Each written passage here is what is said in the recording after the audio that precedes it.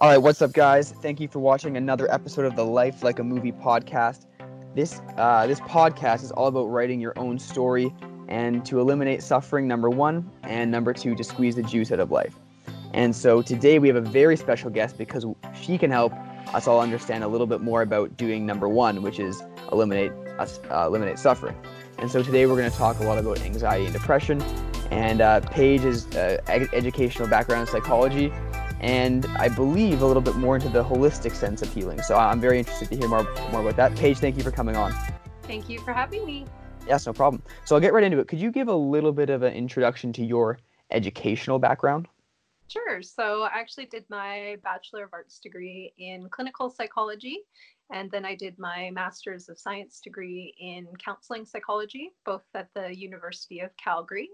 And then I went on to work as a registered psychologist. So I've been a registered psychologist for over the last 10 years now, since 2009. And throughout that time, I've worked in a bunch of different settings. I've worked in college environment, I've worked in business environment, and I've worked in an outpatient addiction and mental health environment. And that's currently where I work, in addition to private practice. Okay, that's wonderful. Yeah, you have a plethora of experience for us all here.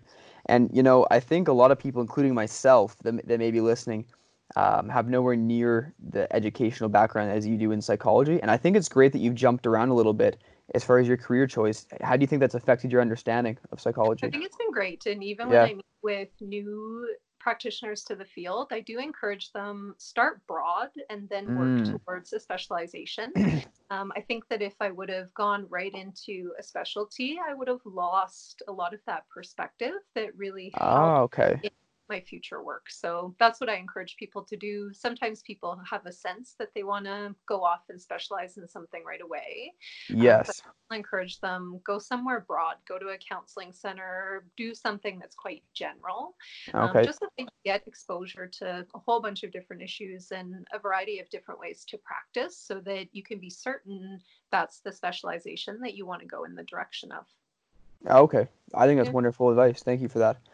All right, I'm going to move on to the questions that I'm really, really curious about here. I got my phone out. I'm ready to take notes. I hope Sure. everybody listening does as well. So to start super basic, why do people generally get anxious and depressed?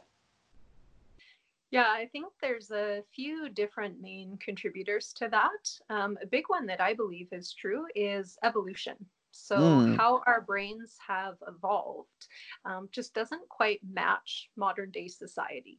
And I think that the symptoms that we get the most out of that mismatch is depression and anxiety. Mm. So, with depression, often comes a sense of hopelessness and purposeless and meaninglessness, which, from an evolutionary perspective, I mean, even a couple of 100 years ago, our basic needs weren't very easily taken care of. So, getting up in the morning, we immediately had a sense of purpose, of aim, of drive, of a goal.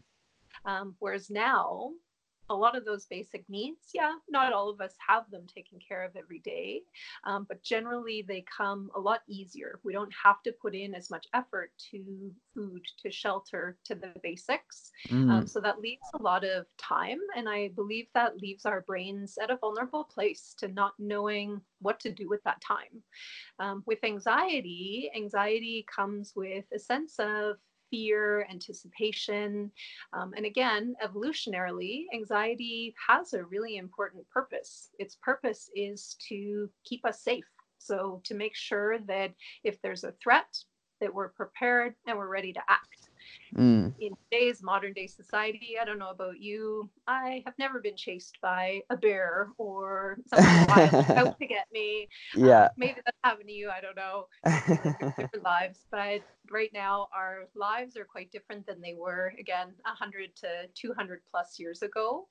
So our society has changed at a rate that's so quickly that I don't believe our brains physiologically have had a chance to catch up.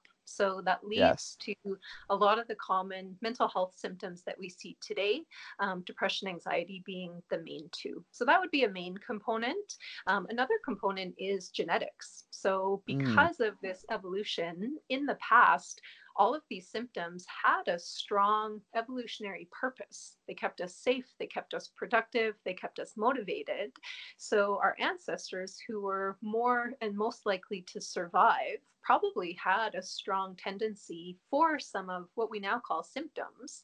But a few hundred years ago, those were really helpful drivers nowadays. So genetically, there's been this lineage of survival. And now we have a bunch of people who are super intelligent, super primed to live and fight and act and react without any of that to react to. I So our see. brains are Okay. left in kind of this gap where we're trying to react to some of these threats and some of these needs that we actually don't really have anymore. Mm, that is so interesting. So, um, I love what you said about throughout evolution, we commonly woke up with a purpose when our basic needs weren't met. Um, I've never heard that before. The anxiety one, it's, yeah, I'm not getting chased by a saber-toothed tiger. When you look at evolution like that, I understand that. And Yeah. I was listening to a podcast the other day that, um, as time goes on, there's a less and less uh, likely chance that we're going to die. I mean, I think it's like 20% chance that we will encounter a near-death experience, whereas 10,000 years ago that was like maybe 3 times, 5 times in your life kind of thing. So Yeah. yes, that's very interesting. Now genetics. This is something that I would love to learn more about. So here's a statistic that I read in a few different studies, is that 50% of our happiness is based on genetics, 10% is from our upbringing, and then 40% is in our control. Does that ring true to you, or can you comment on that at all? Yeah, I think anywhere that you look, the stats are a little bit different. Because I've gone on to specialize more in addiction psychology over the last 8 years. That is a little bit more of the world I'm familiar with, statistics like that. Mm. And in that world, the stat is actually that up to 70% of the contributor to addiction is genetics. So No I would actually, kidding. What? yeah, and it's kind of put in that range. Like I've seen 50 to 70%. So I would think it's quite similar for depression and Wow. anxiety. I'm not a geneticist. So those people out there who know more about this than I do, please don't take offense. I don't know exactly. But those are the ranges that I've heard. And honestly, I do think that's somewhat realistic. So, yes, there is a portion that's, of course, within our locus of control. But there is a lot for depression, anxiety, mental health, addiction that does come from our genetics. So that's not something Very that we can interesting. do anything about. But I do believe, and I see it every day, that we can learn to work with it, right? We can learn Work to with work it. with the issues and we can work towards being preventative. So that's where the holistic piece comes in, Ah, that okay. if we kind of live our lives differently, including in our young lives, and I think that's often where things kind of can fall apart, is that young people, we don't know what we're genetically vulnerable to. Half the time, we don't even really care. We're just living our lives. We're Mm-hmm. just starting to get our lives going. But that's actually a really critical place that if we can live differently during that time, so kind of childhood, teens, I early gotcha. adulthood, it could make a big difference in terms of do those genes get activated? Because that's the other thing about genetics, right? Just because we have a predisposition towards something doesn't mean that it's a guarantee that we're going to Yes. exhibit it. So So, that's where environment comes into play. so kind of like you can't change the genes, but you can change how the genes react. Yeah, to a certain extent. Gotcha. Yeah. Okay. And That's so even interesting. once sorry, I was just going to say, even once they've activated, there is also the idea of epigenetics, right? That we Mm. do have the ability through lifestyle, behavior, what we're doing, to have some degree of influence over that. Obviously, the impact that it's going to have will probably be different than the impact it would have before those genetic predispositions were activated. Understood. Okay. Mhm. Um, Truth be told, I'm a little bit of an optimist when it comes to humans, and I think that I could use a little dose of realism. But I honestly, I think I could use a dose of realism, Fair because enough. Yeah. when you said 70% is up to genetics, Mhm. for me, I thought you were going to go the other direction. 70% was up to us. because you that's know. that's how optimistic I am. But then Yeah, obviously you know a whole lot more than I do, so that's just more of a realistic approach. yeah. Um, yeah, that's very interesting to me because I think for me, maybe I was just blessed genetically. It seems so easy for me to be happy now, even though like it wasn't always for me. I've had very very low points in my life, like with Mhm. addiction, compulsion, things like that. Yeah. But so I'd like to make it a little bit more simple for everybody listening. So when you say that it's we're genetically predisposed, but we do have some sort of control over it, would that mean like Yeah.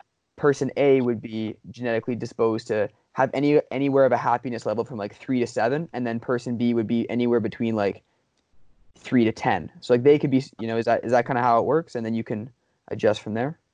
Sure. I mean, I haven't actually thought about it as much from the happiness perspective. Okay. Usually, it's been, when I'm thinking of it, anyways, it's more like what's our likelihood to manifest symptoms or challenges.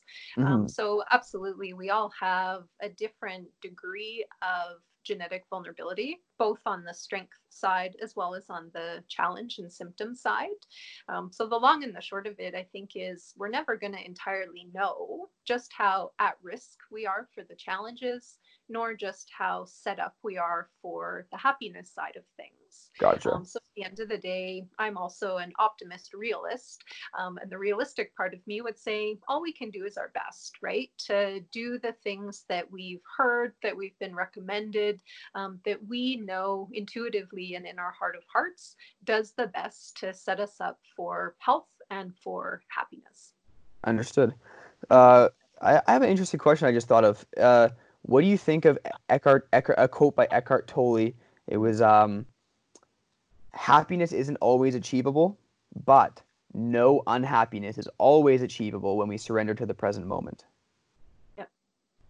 Yeah, What I do you, think I quite like Eckhart Tolle's work. I think that the more we can be connected to our experience, the good, the bad, the ugly, and learn to work with it and just accept it for what it is, the better off we'll be. A common saying that I often go back to is whatever we focus on grows.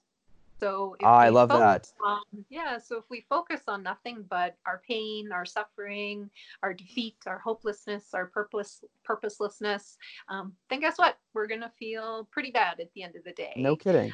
Whereas if we're focusing on those points of gratitude, those points of mindfulness, accepting that, okay, this may be a difficult moment, but I know it'll pass. I know that I can get through. Mm. Then guess what? Those are the people who tend to come out of a day feeling more grounded, happier, and more in balance. So that's also Yes. something I would add into that. I love that. And that's a perfect segue into my next question, which was when Tony Robbins, he's somebody that I study probably the most, is when he gets told, I have anxiety, I have depression, his response is, well, how do you do that? Mm-hmm. Not why do you have that, is how do you do that? And to your point, if you focus on all the negatives, well then the odds are that that's going to grow in your mind. If you focus Mm-hmm. on the positives, it makes it a lot easier to not be depressed. And Yeah. so for me, that was also part of my optimism when it comes to this conversation, which was I feel like there's so much control, and I've practiced this in my own life where and I can even look back when I caught myself in some depressive states. I was focusing on how much I did wrong, even though even on a day where I make so much progress, I feel like we have a tendency to focus on one little negative, even if we do so many good things. So, what do Yep. you think about the statement of how do you do that? How are you depressed? Mm-hmm. Not why. Yeah. Yeah. I just generally, it's probably been beaten out of me from my training in psychology. Yeah. Don't ask why questions. So they're a rabbit hole. You're Uh, they why are, rabbit. aren't they? Okay. Yeah, because there's always so many complicating factors that the more we focus on the why, usually the more confused we are. So I always personally practice asking how questions, And I always encourage people in their own conversations and relationships to also focus on how questions. Oh, I love that. So I think any kind of how question is going to be way more informative and way more illustrative than any why question that we can ever Mhm. ask ourselves or others. So definitely, I would encourage that. The other thing that I would say at this point in the conversation is to appreciate, even if you do struggle with symptoms or feelings of depression, anxiety, or other things that are painful, just to remember that those are part of your experience. They're not you. So Oh, just I like love that. someone with diabetes or cancer, they don't walk around saying, I am diabetes, I am cancer. They talk about their symptoms. So I have diabetes, I have cancer, this is the condition that I have, and this is what I'm doing to navigate it and to cope with it. And I hope that we can move towards that direction with mental health as well as addiction issues, because so often people tend to take those on as part of their personhood and part of their personality. Hmm. And I've seen so many people get stuck in that mentality that really contributes to that suffering and really detracts from happiness. Yes, no kidding. Mm-hmm. Oh, there was a great quote by, I believe it was Buddha. It was, desire is the pre-contract to suffering. That's right. Something like that. Yeah. Anyways, there's so many things I want to add on to that, but I'll just have to go to my next question because Sure. I think I could ask you questions forever. So this was a question that I came up with when you were talking about evolution earlier in our discussion. So would evolution be part of the reason why you went into the more holistic approach back I feel like in evolution, correct me if I'm wrong, it was um it was very holistic. It was acting on information without knowing why. For example, we can accept the heat of the sun. We don't necessarily need to understand how it works. And I feel like before we had all the science and the research and the technology, before we could understand more of these things, there was a very holistic approach and just by feel, by experience, without actually having to test it. Is that kind of why you got into the holistic approach? It's a great question. I wish that my career was more thought out and more planned, but it has not been a No. planned, purposeful thing. So, no. Yeah. It's just kind of worked out really nicely. Oh, that's That awesome. I feel like there's just so much more to people than their challenges and their symptoms. And so that's what started this incorporation of let's look at all parts of self, not just the symptoms. And that was also part of the transition. I used to work in short term acute mental health care, and it was horrible. I felt like I was just putting a band aid over a gaping wound at every session I was having with people. Because so often when people present for counseling, these have been some long term challenges for them. And so to think that we're going to make major progress in 3 sessions or 6 sessions or whatever it was really just, like I said, putting a band aid over a gaping wound. So that I was part of what informed that shift. And also just circumstance. So just over time, my career path, it evolved in a certain direction, some of it by choice, some of it just kind of randomly and happenstance. mm, And so all of that is what's informed my perspective. And I think that's important to say because probably a lot of listeners out there think that they have to figure out their path and figure out where they're going to go and how they're going to get there. And I would say to all of you that there's a beauty in just doing the next apparently best thing for you. Just take mm. that next step and see where it goes. You'll get information as you go, regardless of whether you stay there or whether you move on. Oh, that's so beautiful. I love that perspective so much because I think there is a lot of pressure. I'm 20 years old, and so especially for people my age, there is ungodly amounts of pressure from family mostly Yeah, to figure it out. I mean, for yeah, sure. I hear it from family all the time. If it's okay, I mean, Deepak Chopra, one of my favorite quotes, he talks about living in the wisdom of uncertainty, and I think Mm-hmm. there's a lot of beauty to that. Um, Yeah. and Well, that's also, life, right? yeah, oh, That's that's life. a Everything's uncertain. So there's very little that we actually know. And that's that humbling perspective that, as you brought up before, we'd like to think that 70% or Mhm. 40% of our lives are in our control. When we really get honest, is that an accurate stat? Probably not, Ah, but dang it. probably be pretty shocked at how small that number is. Yeah. Oh, yeah, that's great. Yeah, we could all use a dose of realism, especially me. Um, okay, so on to my next question. How can we get to know ourselves better so that we can motivate ourselves more effectively?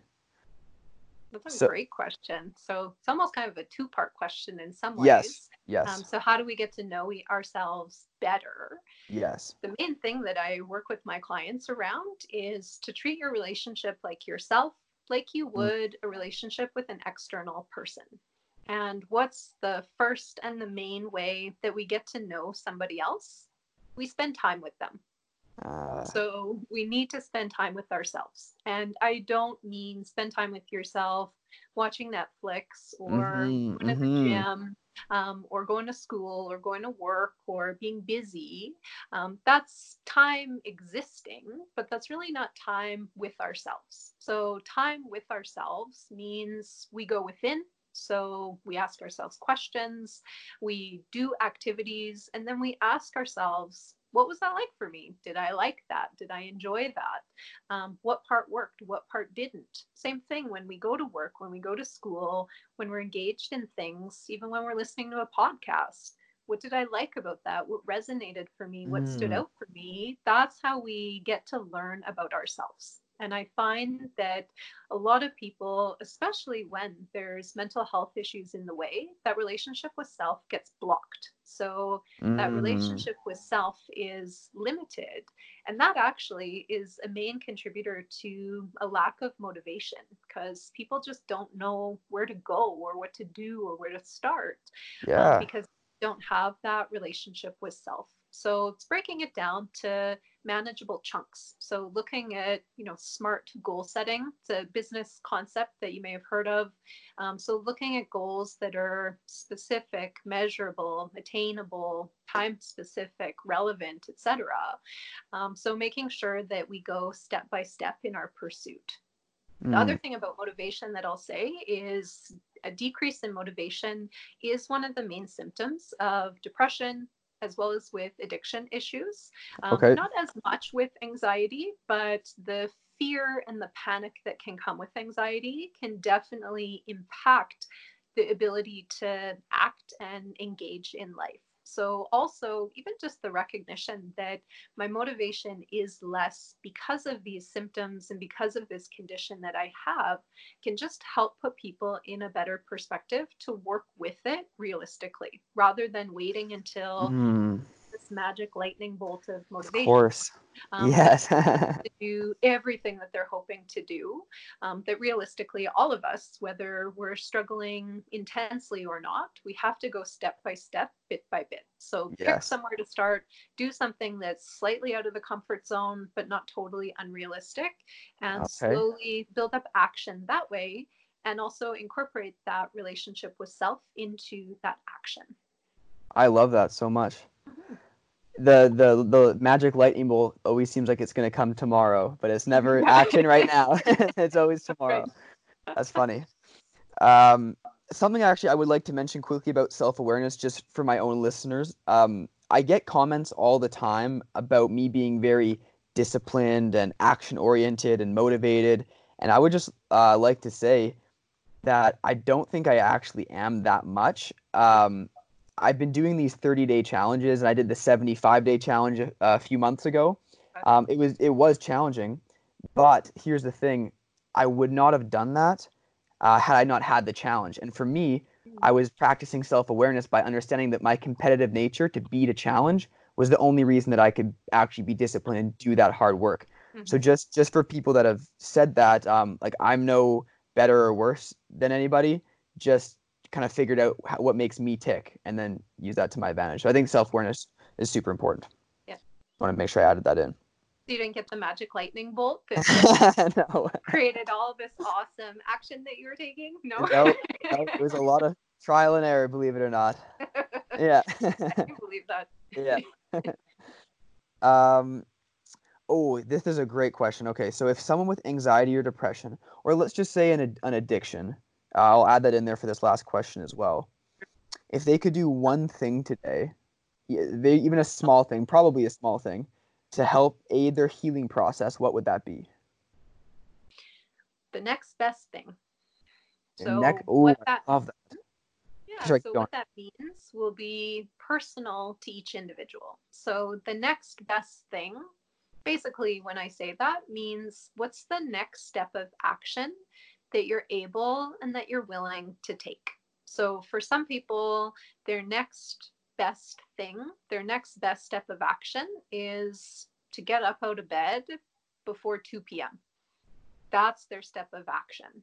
That's awesome if that's your goal that you've identified and you're able to accomplish that. For some people, the next best thing and the next step of action may be to apply for school and actually sit down and start writing out their application. For other people, the next step may be to eat breakfast, or to drink an extra glass of water that day, or to go for a walk around the block, or to start researching gyms that they want to join. So there's a whole range out there. That's why I could never say, go out and do this, and that'll Yes, be your yes. I next love step. that answer. Some people may already be doing those steps. Some people may be really far away from doing those steps. So the next step of action is always going to be a very personal thing. And it may even vary day by day. So people with mental health, addiction, and we can also put chronic pain into the mix here, that all of these conditions are quite variable. So every day is going to look and feel quite different than the day before and the next day. So we almost have to revisit our goals kind of day by day and work to meet ourselves where we're at. So maybe on Tuesday of last week, it was possible to get out and actually go to the gym and do an hour-long workout.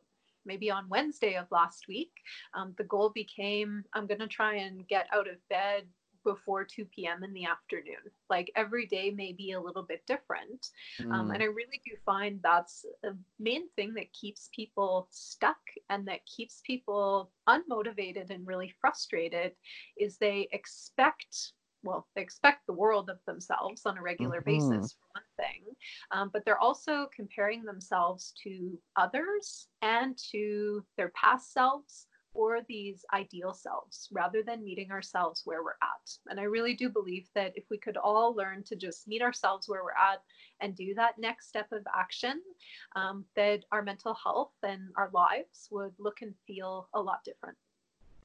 Oh, that is amazing. So, such an amazing answer. I love that. As you Yeah. were writing that, before you mentioned comparison, I just wrote at this note that comparison is poison. After, after I, yeah, Yep. that's so absolutely true. I've experienced this many times myself. Like, just so everybody knows, like I'm guilty of like almost everything she's saying. Um, and like, We didn't talk before. yeah, yeah.